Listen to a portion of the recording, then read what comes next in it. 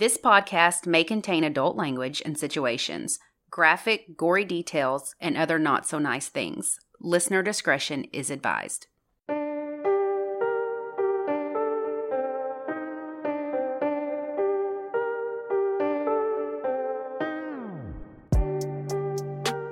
I'm Lacey. And I'm Ashley, and this is United States of Murder. This week, we discuss 2 wrongful convictions. Then we'll talk about a missing student from Ole Miss. Buckle up and join us on this dark and twisted ride through the Magnolia State. The Innocence Project was started in 1992 by Barry Skeck and Peter Newfield. As part of a law clinic at Cardozo School of Law, they claimed incorrect identification by eyewitnesses was a factor in over 70% of wrongful convictions. They worked for free. To free the innocent. As of 2022, the Innocence Project had successfully overturned 375 convictions through DNA-based exonerations. Many of these are on death row. 21 had been sentenced to death, including one of the men in my story. Nearly half of all Innocence Project cases involve misapplied forensic science, who some deem as an unreliable method. All potential clients go through extensive screening process to determine whether or not they are likely innocent. If they pass the process, they'll take their case. Around 2,400 prisoners write to them annually, and at any given time, the Innocence Project is evaluating 6,000 to 8,000 potential cases. I'm about to tell you about one of these prisoners who wrote to a group of strangers with the hope they could help free him.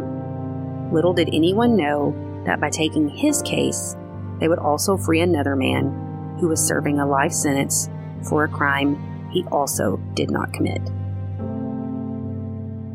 On September 15th, 1990, in a small house in Brooksville, Mississippi, 3-year-old Courtney Smith was abducted from the bed that she was sharing with her 2 sisters, Patria, who was 1, and 5-year-old Ashley. Ashley had tried unsuccessfully to wake up their Uncle Tony, who was asleep on the couch. The girl's mother had gone out with friends for the evening, and she was there with her siblings and her grandmother and uncle. When the other adults finally arrived home the next morning, they found Courtney was missing. They began a search. The police were called, and an official search began. Courtney had not been found when the search was called off at 1 a.m. 2 days later, Courtney was found face down and partially clothed in a pond about 100 yards from her home. That's so close. 100 yards? Dr. Stephen Hain performed the autopsy, showing drowning to be the cause of death. He stated the bruises on Courtney's head were probably from a fist, and that he found cuts in her vagina wall and a torn hymen. Injuries that had occurred while she was still alive. Dr. Hain also found a bite mark on Courtney's little wrist. Bite mark evidence was predominantly new at this time, but they worked a lot like fingerprints. Not only does it show you were present at the area the crime was happening, but that you were up close and personal. So it's not like touch DNA. You know what I mean? Like, a bite mark is like they touched the victim. Right. Where if I just dropped my hair in your house, yes, I was at the scene, but it doesn't necessarily mean I... You see what I'm saying? Yeah. No, that makes sense. Anyone could lose a hair somewhere. Or it could have been there for 3 weeks before. Dr. Michael West, a forensic odontologist, was called in to examine the bite marks. He and Dr. Hain had worked together on several cases in the past. He was part of the American Academic of Forensic Sciences. Over 5,200 deaths and 300 bite mark analysis were under his belt. So he had a lot of experience. His resume, 28 pages long. Wow. I'm like making shit up to make mine. But can I say 1 page long? Too long. That's too long. It's too long. It's too much. Too much fluff. Concise. Yeah. But he was a pioneer in the field at the time. So investigations began. There was no physical evidence at the house.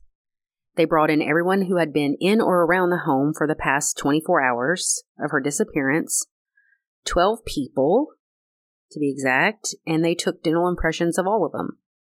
They quickly narrowed down the 12 people to 2 possible suspects, Justin Johnson and Levon Brooks. Levon had dated Courtney's mom in the past, and Justin's ex-wife and child lived next door, so he was over there a lot. So he was around Courtney's family. So both men knew the family very well. Were you able to find a photo of the bite online? Girl, I got all that shit so for we know, you. So we'll know what it looks like. We've got it all.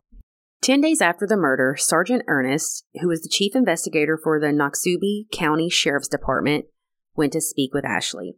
With the police sergeant present, Ashley was interviewed by a local TV personality by the name of Robert Williams, a.k.a. Uncle Bunky. What? Who was a local artist who happened to help police when he wasn't working on his kids' show. This is so fucking weird, I know. I already think he's guilty. Uncle Bunky? Yes. He would sketch crime scenes and question children. Anyway, so he interviews Ashley, and she tells him that the man who took Courtney took her on an airplane that was parked outside their room, and that guy gave Courtney a coin that he had gotten from his ear. Uncle Bucky would try to steer the conversation and was almost leading her, like, the coin was an earring though, right? So he wasn't a professional? He's just some dude in the community called Uncle Bunky? He was like a volunteer deputy boo-boo. I'm sorry, they're having a volunteer dude? Who has a children's TV show like Captain Kangaroo. It was like a local TV show. So it's like if we started interviewing kids in crimes? In a nutshell. In a nutshell. So that's freaking weird. So he would almost like lead her, ask her leading questions. So you mean the coin was an earring? And she'd say, oh, yeah, that's right. I guess it was an earring. And then she told him that the guy had on a Halloween mask. Again, he corrected her and said, you mean like a pantyhose or something over his face? And she says, oh, yeah, that was it. So out of the 2 men, Levon and the neighbor, Levon was the only one who had an earring. Like he wore an earring? Mm-hmm, like he had his ears pierced. So they showed Ashley a photo lineup, and of course, she picked him. Yeah. He was familiar. He had an earring. She knew his face. So that was him. 31-year-old Levon is questioned, but he has an alibi. He was working. But it didn't matter. They arrested him anyways and took a dental impression. It is taken over to the dental place where they're investigating all this shit. Okay. So his alibi, I said he was working. He worked at a local nightclub. He left there around 1:30. Several people saw him. They corroborated his whole thing. But the police used this statement from Levon to determine when little Courtney was abducted. So they have no timeline before this of when she disappeared. Right. But they calculate when he left how long it would take him to get to her house and abduct her, and that's how they set their timeline. Wow. That's seriously messed up. This is a mess already. It's just wait. So the dental impression, like I said, is sent over to the forensic tooth guy. He used a contact comparison technique. He said the 2 teeth on the top matched the bite on Courtney's wrist. So basically, he took the dental impression, pressed it up against her arm to see if it matched. This is not accurate. This contaminates evidence and leaves even more marks. So don't do this, armchair dental forensic folks. Wait, they did it on her? On her body. Okay. Yes. Typically, they do this on a living person to compare it, but not this guy. He did it on her actual arm. On the victim's arm? Well, that's not traumatic. Arm. Okay, wow. Well, I guess just... So 16 months later, the trial begins in January of 1992. 7-year-old Ashley takes the witness stand. She told the jury it was Levon. She's visibly upset, and 2 years has gone by since this happened, and her testimony had a ton of discrepancies in it. Courtney's mother testified for the defense, saying he didn't do this. He would have never done this to my daughter. So, do with that what you will. They also show how Levon's alibi proved that he was at work and there was no way he could have committed this murder, and that the timeline was incorrect and very inconsistent. Dr. W gives his extensive testimony regarding the test that he had conducted in reaching the conclusion that the bite mark had been made by Levon, that it could have been nobody else. He thought he had the smoking gun, that this was in fact him. There was no doubt in his mind. After 9 hours of deliberation, the jury convicts him of capital murder, and he is sentenced to life in prison. 2 main pieces of evidence were the bite mark comparison and Ashley's identification. The defense tried to get a mistrial based on lack of evidence, but it was immediately denied. So 4 months after his conviction, in the same little Mississippi town, 3-year-old Christina Jackson goes missing from her home on May 3rd, 1992. Christina and her siblings were being babysat by her mother's boyfriend, Kennedy Brewer. Her bedroom window had been previously broken, so it was left open, which is where the perp was able to enter the locked home. Like Courtney, she was also found close to her house in a creek and had been assaulted. Dr. Hain was brought in again for an autopsy. It's a small town. He was really the only one that did it. Yeah. He also found a bite mark on Christina, just like they had found on Courtney. And Levon's in prison? He's in prison. Okay. Wow. Yeah, he's in prison. So Dr. West also comes in to examine them. He takes a dental mold of Kennedy's teeth and concludes that it had to be Kennedy because his top teeth matched the bite. It would be 3 years before his trial began, and he sat in the county jail that entire time, waiting for his trial. Wow. The same DA, Forrest Allgood, is also brought in. Kennedy denied anything to do with this baby's death. The state offered him a plea deal, and he immediately refused it, even though death penalty was on the table. Oh my gosh. Dr. West identified that Kennedy had left 19 bite marks on Christina's little body. He also said 2 front teeth were the ones that made the mark, but there were no bottom teeth marks. That's strange. How does that work? You have top and bottom rows of teeth. You can't just bite. Pressure unless you're missing all your bottom teeth. Then how do you bite down? Pressure. Yeah, I'm biting my hand right now. I mean, I'm no forensic dentist, but it doesn't make any sense. You can't bite with half of your mouth. Even pressing it, I'm not even leaving a mark on my hand. Right. I hope your hands are clean. They are, of course. So. Want to smell them? No, not really. I have lotion on. So the same guy who did Bundy's bite mark analysis is brought in by the defense. That would be Ted Bundy. Because, that's how he was prosecuted, was the bite mark. Yeah. So Dr. Subron takes a gel mold. They kind of dust the bite mark like a fingerprint and lift the impression off. He makes a plaster impression, then uses a volunteer who is still alive, so their skin has elasticity and will bounce back, and concludes that this dude is way off. That really? Kennedy did not do this. These bites were made post-mortem, and they were predatory. Like an animal or an insect or something had done this.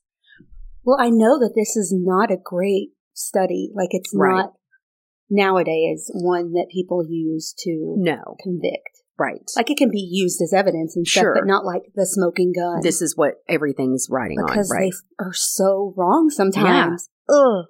So Dr. West is furious that he looks like an idiot. Well, he calls Dr. Subron a lot of bad names, one of them being a whore, and said he has no respect for him. A whore? A whore, yes. Okay. Yeah, he's a whore. So, despite all of this, in 1995, Kennedy was charged with capital murder and sentenced to death. So they really think 2 separate dudes did this? Killed 2 separate little girls. Okay. Same everything, and bit them. Wow.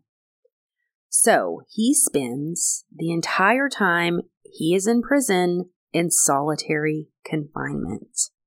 He starts writing the Innocence Project in 2000, telling them, I need your help. Man, I hate solitary confinement. Oh, it's the worst. There's nothing good that can come from that. So the Innocence Project agrees to take it. They want all the evidence, all the case files, every bit of it. Part of the evidence was a rape kit. They tested it against Kennedy's DNA, and it didn't match. Wow. Completely excluded him. So. Why didn't they ever do that before? I don't know. Just like Levon, he was convicted from bite mark analysis and an eyewitness. They take all of this to the prosecutor, who tells them just because he didn't rape her doesn't mean he didn't kill her. Are you fucking kidding me? So they say, basically, well, we need to find out who did. Like, this isn't irrelevant. So they still thought that he did something. How did she get out of the house? If the house was locked, did he sell her for drugs? Did he sell her for money for drugs? So he is still guilty of capital murder, according to the DA in Mississippi. So the Innocence Project was like, hell no. They take over his case, take it to their attorneys. They become his attorneys.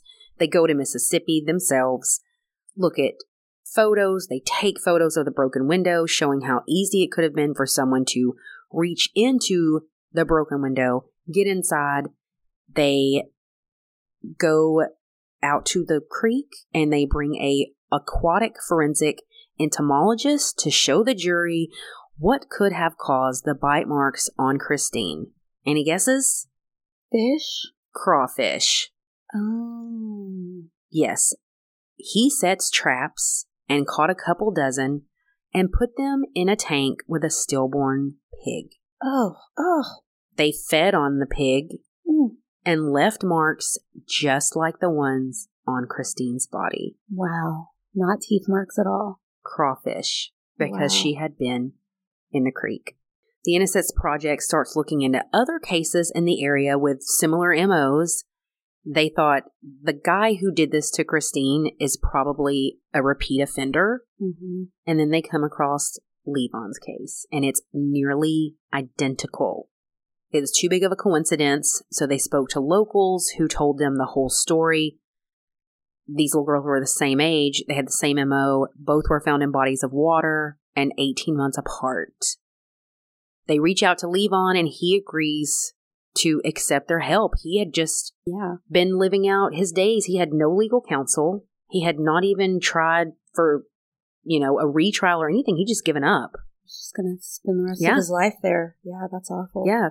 Ugh. So they start looking into other possible suspects that could have murdered Courtney. And you remember Justin Johnson, the guy that lived next door to Christine or to Courtney. Yeah. Turns out he had already been arrested before her murder for a home invasion and sexual assault. Why didn't the police know that already? Didn't they look at their backgrounds? But Lacey, he didn't have an earring. Oh, man. So that's why. Ugh. And then right after this murder, he is arrested because he's caught in the act of breaking and entering an attempted sexual assault on another person. Good Lord. So, Kennedy's Brewer's new trial begins in 2007. The Innocence Project hired their own forensic person out of California and sent samples of the DNA, Courtney's stuff, everything they had. They all went to California and tested it in this lab, and the lab calls the attorneys and tells them that Kennedy is completely excluded. He did not commit this crime, and that Justin Johnson is an exact match. It was him the whole time. So, turns out the perp wasn't wearing earrings after all. They brought him in for questioning, and he admitted it. Just like that. He admitted he was high on coke and other stuff, and that the demons in his head were telling him to do it. Jan. Every time he was breaking in, demons? He said he reached through the window and grabbed her out, took her across the field, and... Ugh, gross. Well, he also confessed to murdering Courtney eventually. He admitted to everything he did to the girls, except the biting. He was like, I didn't bite anybody. Like, I did all that other bad shit, but I didn't bite anybody. Mm-hmm. Justin Johnson was convicted of murdering both little girls in February of 2008 when Kennedy and Levon were both finally freed. Kennedy was the first person in the state of Mississippi to be freed by post-conviction DNA. Levon had spent 18 years in prison, and Kennedy had spent 15 years in prison on death row. Both men were awarded $500,000 from the state. Oh, yay. Levon and Kennedy attempted to sue the two doctors, but it was dismissed. They had made a mistake, but it wasn't maliciously done, so. Oh, Lord, have mercy. You can't trust people in white coats. No offense, Lacey's husband, Sam, but just because they have a white coat on doesn't mean that they're always telling the truth. Well, and they can't make mistakes. No matter what job it is, there's someone out there bad at that job. You know what I mean? Every single job, period. Yeah. But. And there's corrupt people in it. Not that these were corrupt necessarily, but right. You know, there's people that make mistakes. Oh yeah, in everything, for sure. So Kennedy moved back home with his family, and the two men became friends. Levon went on to marry. Man. He and his wife opened up a restaurant, and he tended to chickens and continued his love of art making. He sold greeting cards and keychains featuring his artwork. That's good. But sadly, he passed away from colon cancer in 2018 at the age of 58. Man. According to the Innocence Project website, in the wake of exonerations of Brewer and Brooks, the Innocence Project and several other organizations decided to investigate the work of Dr. Hain and Dr. West. For years, Hain had claimed to conduct 1,200 to 1,800 autopsies a year across the state of Mississippi, which is 6 times the professional standard. But it earned him that's too much. Over $1 million a year is what he was making. Yeah, that's too... Payne had served as Mississippi's chief medical examiner in the late 1980s and early 1990s, but couldn't fill the position permanently because the state required the official to be properly board certified, and he was not. What? Yes. How can you be a chief? No, they didn't have one. Lord, I don't even know what to say. The position has been vacant for more than 15 years. Yeah. So he was filling the role on a de facto basis. They couldn't find anyone with... It's small town Mississippi. Yeah. So, right. Yeah. In August of 2008, just months after Brewer and Brooks' exonerations, the state announced it was severing all ties with Dr. Hain. So, I read several articles about these two goons and found a lot of talk about how many other cases that had to be opened back up.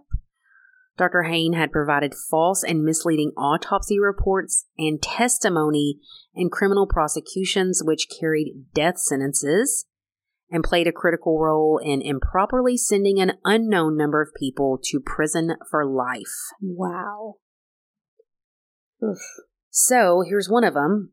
In 1992, an 82-year-old woman named Georgia Kemp was murdered. The medical examiner, Dr. Stephen Hain, did an autopsy and ruled that she had died of stab wounds, but he also said he found signs of rape. Rape and the fact that a fire had been set at the murder scene produced the elements necessary for Eddie Lee Howard to face capital murder under Mississippi law.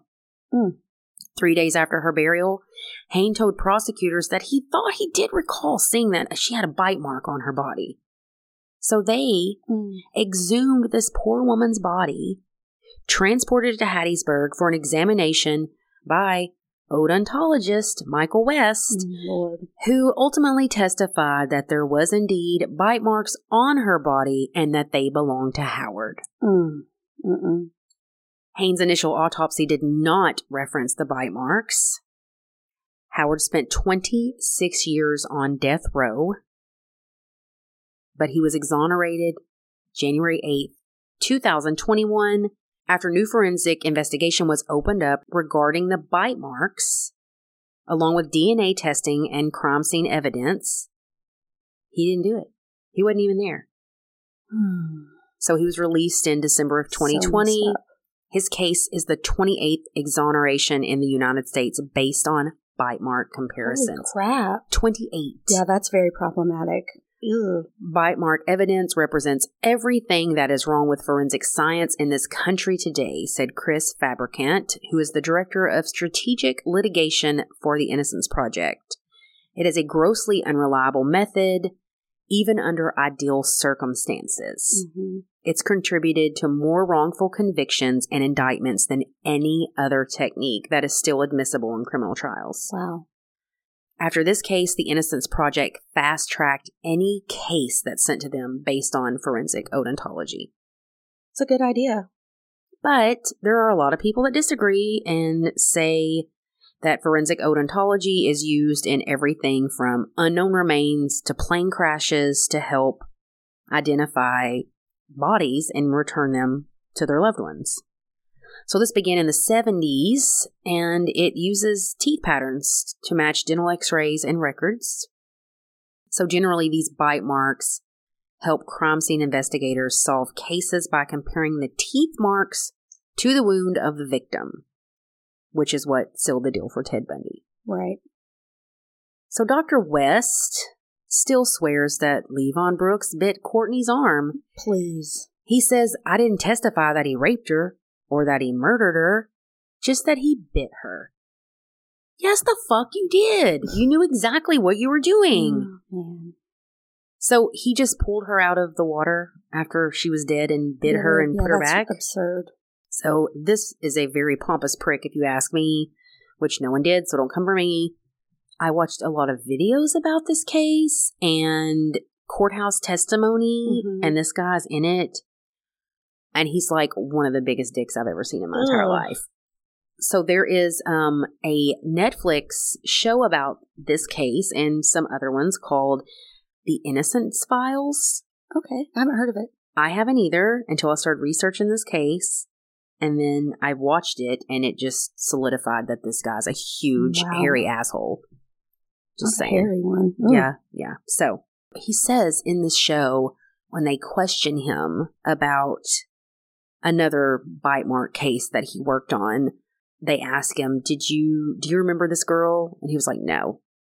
And they're like, really? You don't remember this victim? And they say her name or whatever. And he, and I quote, says, you've seen one dead girl with a bite mark, then you've seen them all. Oh my God. What? Ooh. That's cold. He's just see for yourself. Trash. Slide into Lacey's DMs and tell her what an enormous jerk you think this guy is. Oh boy. He is known for 6 wrongful convictions. That's pretty terrible. 6. Good Lord. Death row. These people could have been put to death. That is awful. Yeah. And I was saving this for the end, but it kind of pertains to this. What? Did somebody get bit in your case? No. Well, shuffle through. Okay. I got 2 new teeth today. I finally got my crowns on. So if I bite you, these came from a factory in Taiwan. Oh, man. Odontology that, bitches. So we got an email from Lee and Lily from Australia. And they were basically like, what is going on with the legal system in the United States? Girl. And we don't know. It's a hot mess. But they had just listened to the Purvis Payne case. Was that season 1? Yeah. So they were blown away that someone could be sentenced to death with so little evidence. And it is really scary. And that reminds me, I don't know if we ever talked about it on here. There's an update to that case. I think we did. Where he got a stay of execution. They're not going to execute him. It was converted to life. Right. But did we talk about how he can apply for parole in 5 years? No, I didn't know about that. Yeah, I couldn't remember. I didn't think so. So they basically conceded that he's a person with an intellectual disability and cannot be executed. He was resentenced to 2 concurrent life sentences, which would make him eligible to apply for parole when he served a total of 39 years. So he served 34 years so far. So he can apply in 5 years. I really hope he gets paroled because I don't care what anybody says or thinks. My opinion is all that matters because this is our show. Oh my gosh. Well, I don't think he did it. I mean, y'all take a deep dive in it. I feel like it was a witch hunt and I'm going to start sweating.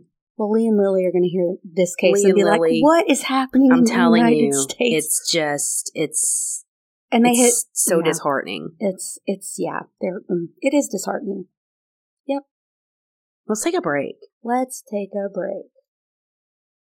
So, today I will be talking about a case that needs more public attention. And this case takes place in Oxford, Mississippi, which is basically a college town. Those familiar with Southern sports know all about Ole Miss. Ew.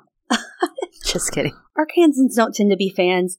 It's more formally known as the University of Mississippi. So Oxford is the north central part of Mississippi and is just 75 miles south of Memphis. I didn't realize it was that close. Have you ever been? No. I went once with this guy I was dating. Shocking, I know.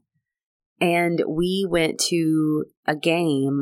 Okay. And their tailgating situation is insane.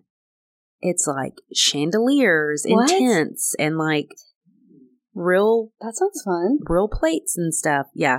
Well, I mean, it's a college town. Nothing else to do. They don't do that up in Woo Pig, Fayetteville. That's true. They might now. I haven't tailgated in a minute. I don't know. I don't think I've never tailgated, actually. I've never done that. Sorry, continue. The population's around 25,416 people, which is bigger than I thought it was, to be honest, but it's still small. Now, let me tell you about a student from Ole Miss. Jimmy J. Lee was a 20-year-old student from Jackson, Mississippi. He went by Jay to everyone who knew him, so that's what I'm going to call him. He was studying social work with a minor in business and graduated in May of 2022 with honors. He had plans to pursue his master's degree. He was known for being a social advocate, especially in the Black LGBTQ+ community. Jay regularly performed drag at Code Pink, which is pretty much a nightclub in a safe space. So it's a safe space where LGBTQ+ people can dance and have fun in Oxford. Okay. Yeah. It sounds fun, though. He loved music and spent a lot of time recording his own. Some of his favorite artists were Beyonce, Rihanna, and Ariana Grande. It's Ariana. Just ask our friend Zach. Did I say Ariana? You did. Ariana. Told you she mispronounces everything. Ariana Grande. Whatever. So Jay was super expressive and loved conveying this through fashion and makeup. He also had an adorable little dog named Lexi that was always by his side, and of course I have to mention this. I saw pictures. She looks like a little long-haired Chihuahua or Pomeranian mix. I'm not sure what breed she is, but that's kind of what she looks like. So all in all, Jay had a big personality and was not afraid to show it.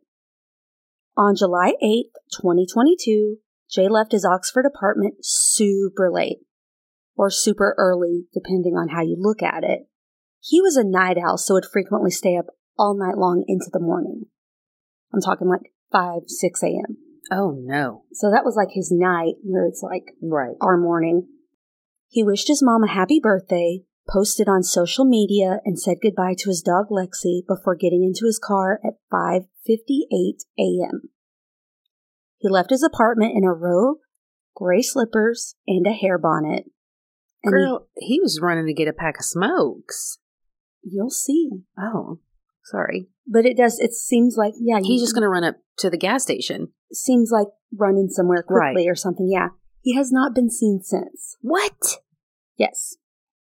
So many people loved Jay, but because he wasn't afraid to show the world who he was, he would receive hate. He repeatedly spoke out about the harassment that he received for wearing women's clothing, so it made a lot of people wonder if this was some sort of hate crime. Sure. Which makes sense.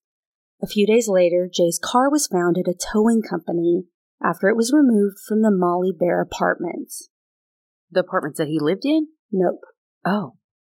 Look at me with my cart before my horse. Continue. Yeah, they didn't know why his car would have been at these apartments. He didn't live there. No friends. No friends lived there. Nope. So after some questioning, investigators discovered that he was in a casual sexual relationship with another recent Ole Miss graduate.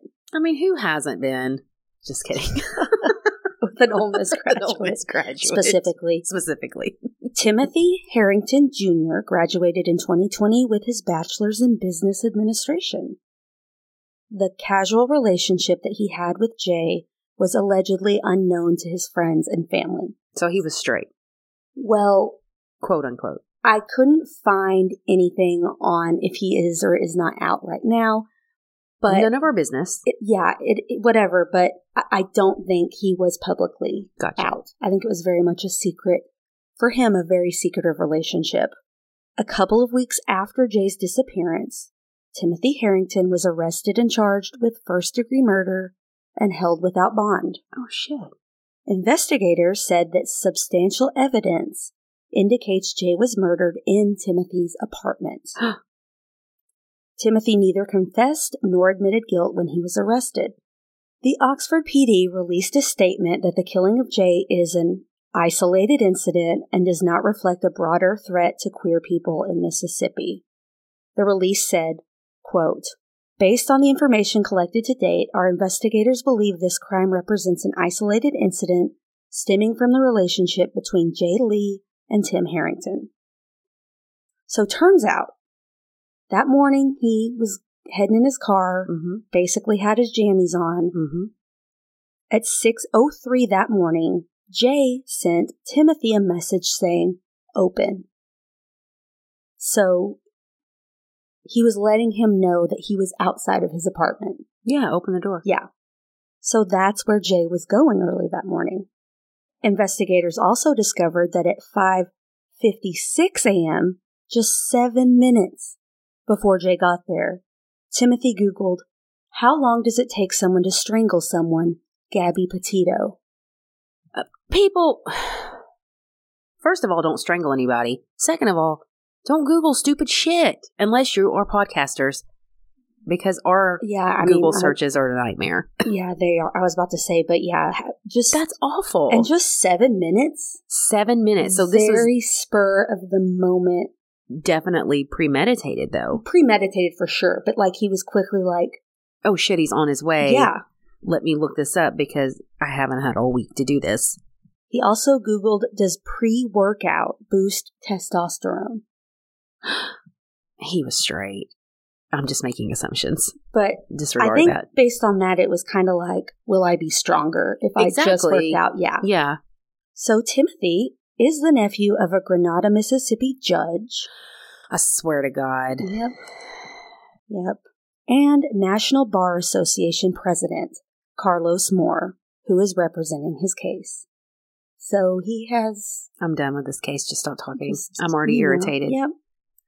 So it's no public defender for him. He's got his... There's not an Innocence Project joining his troop. Right. So after Timothy was in jail for a couple of months, the district attorney, Ben Creekmore, and Timothy's legal defense made an agreement in November of 2022 to grant a bond. Timothy was given a $250,000 bond, as well as surrendering his passport, and he has to wear an ankle monitor. Jay's family was not notified of this until it was released, which is awful. And many people believe he should not have been released. No. Especially since Jay's body still has not been found. Yeah. This reeks of some Murdoch shit. I'm just saying. The prosecution believes that he should have been denied bond because his charge of first-degree murder will likely be elevated to capital murder as police uncover more evidence. And some of it's still being processed at the crime lab, like right now.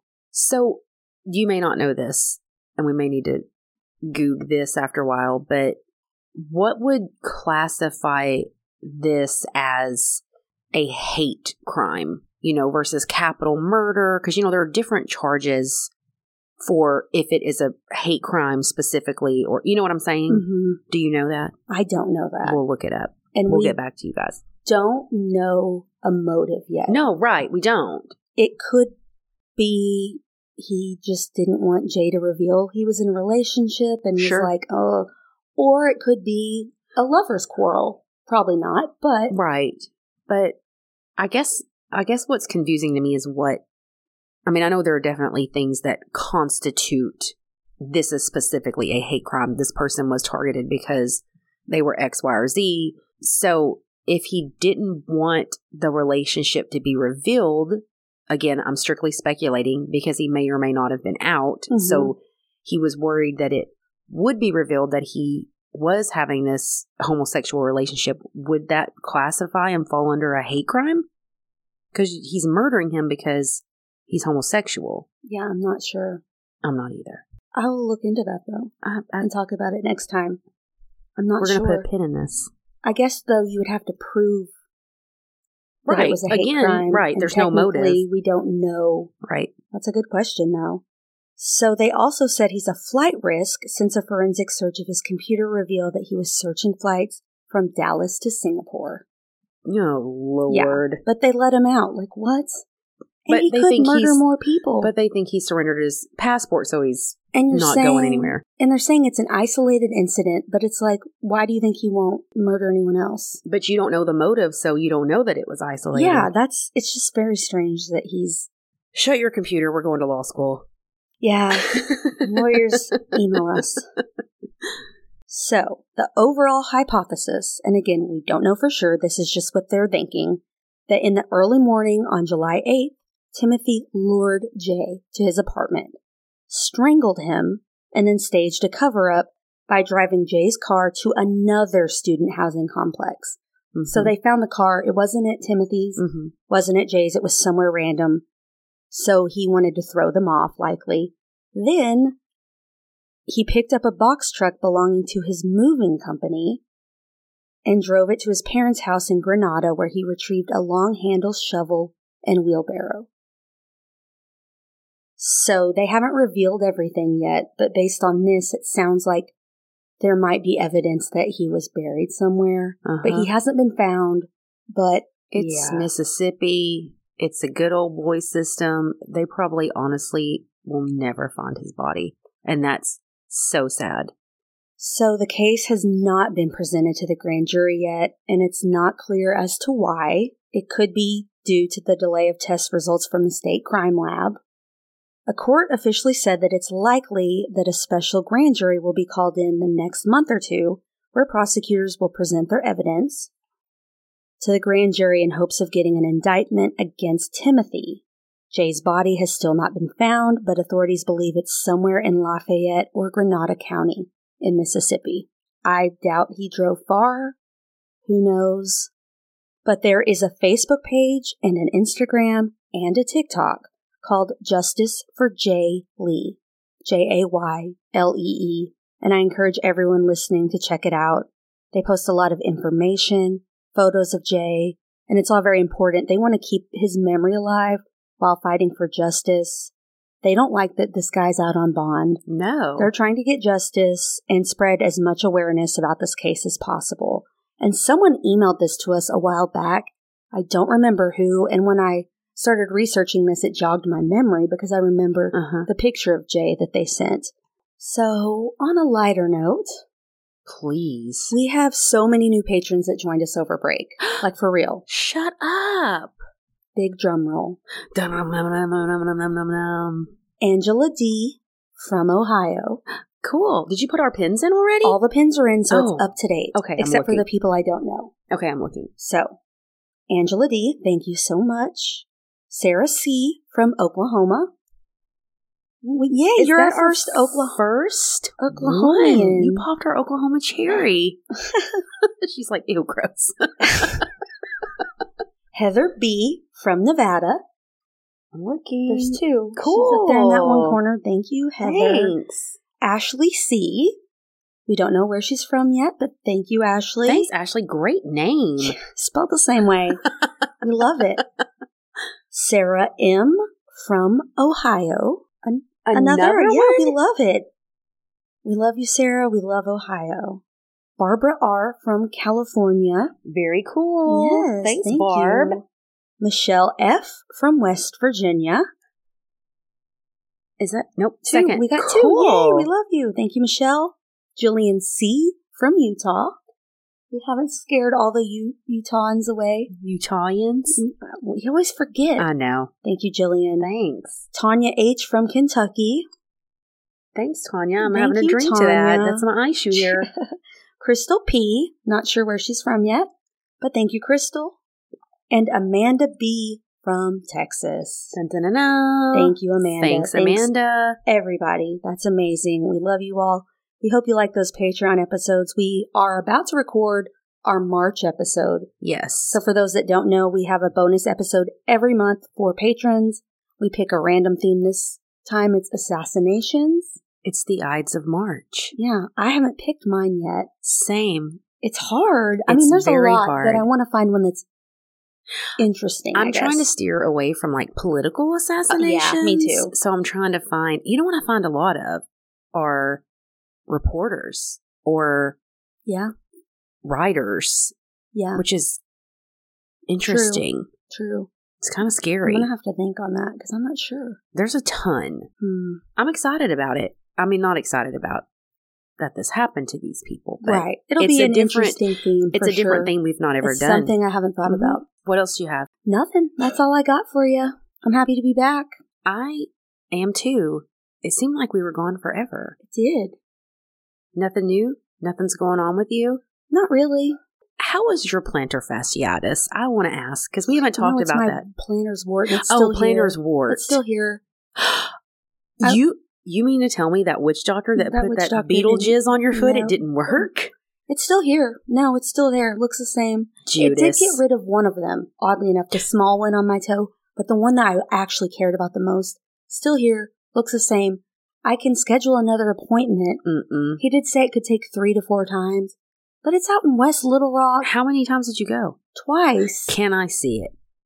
Will you take your sock off and show me? You're going to say ooh. I'll say ooh to everything, so. I'll just show you. Drum roll, please. Where? Right there.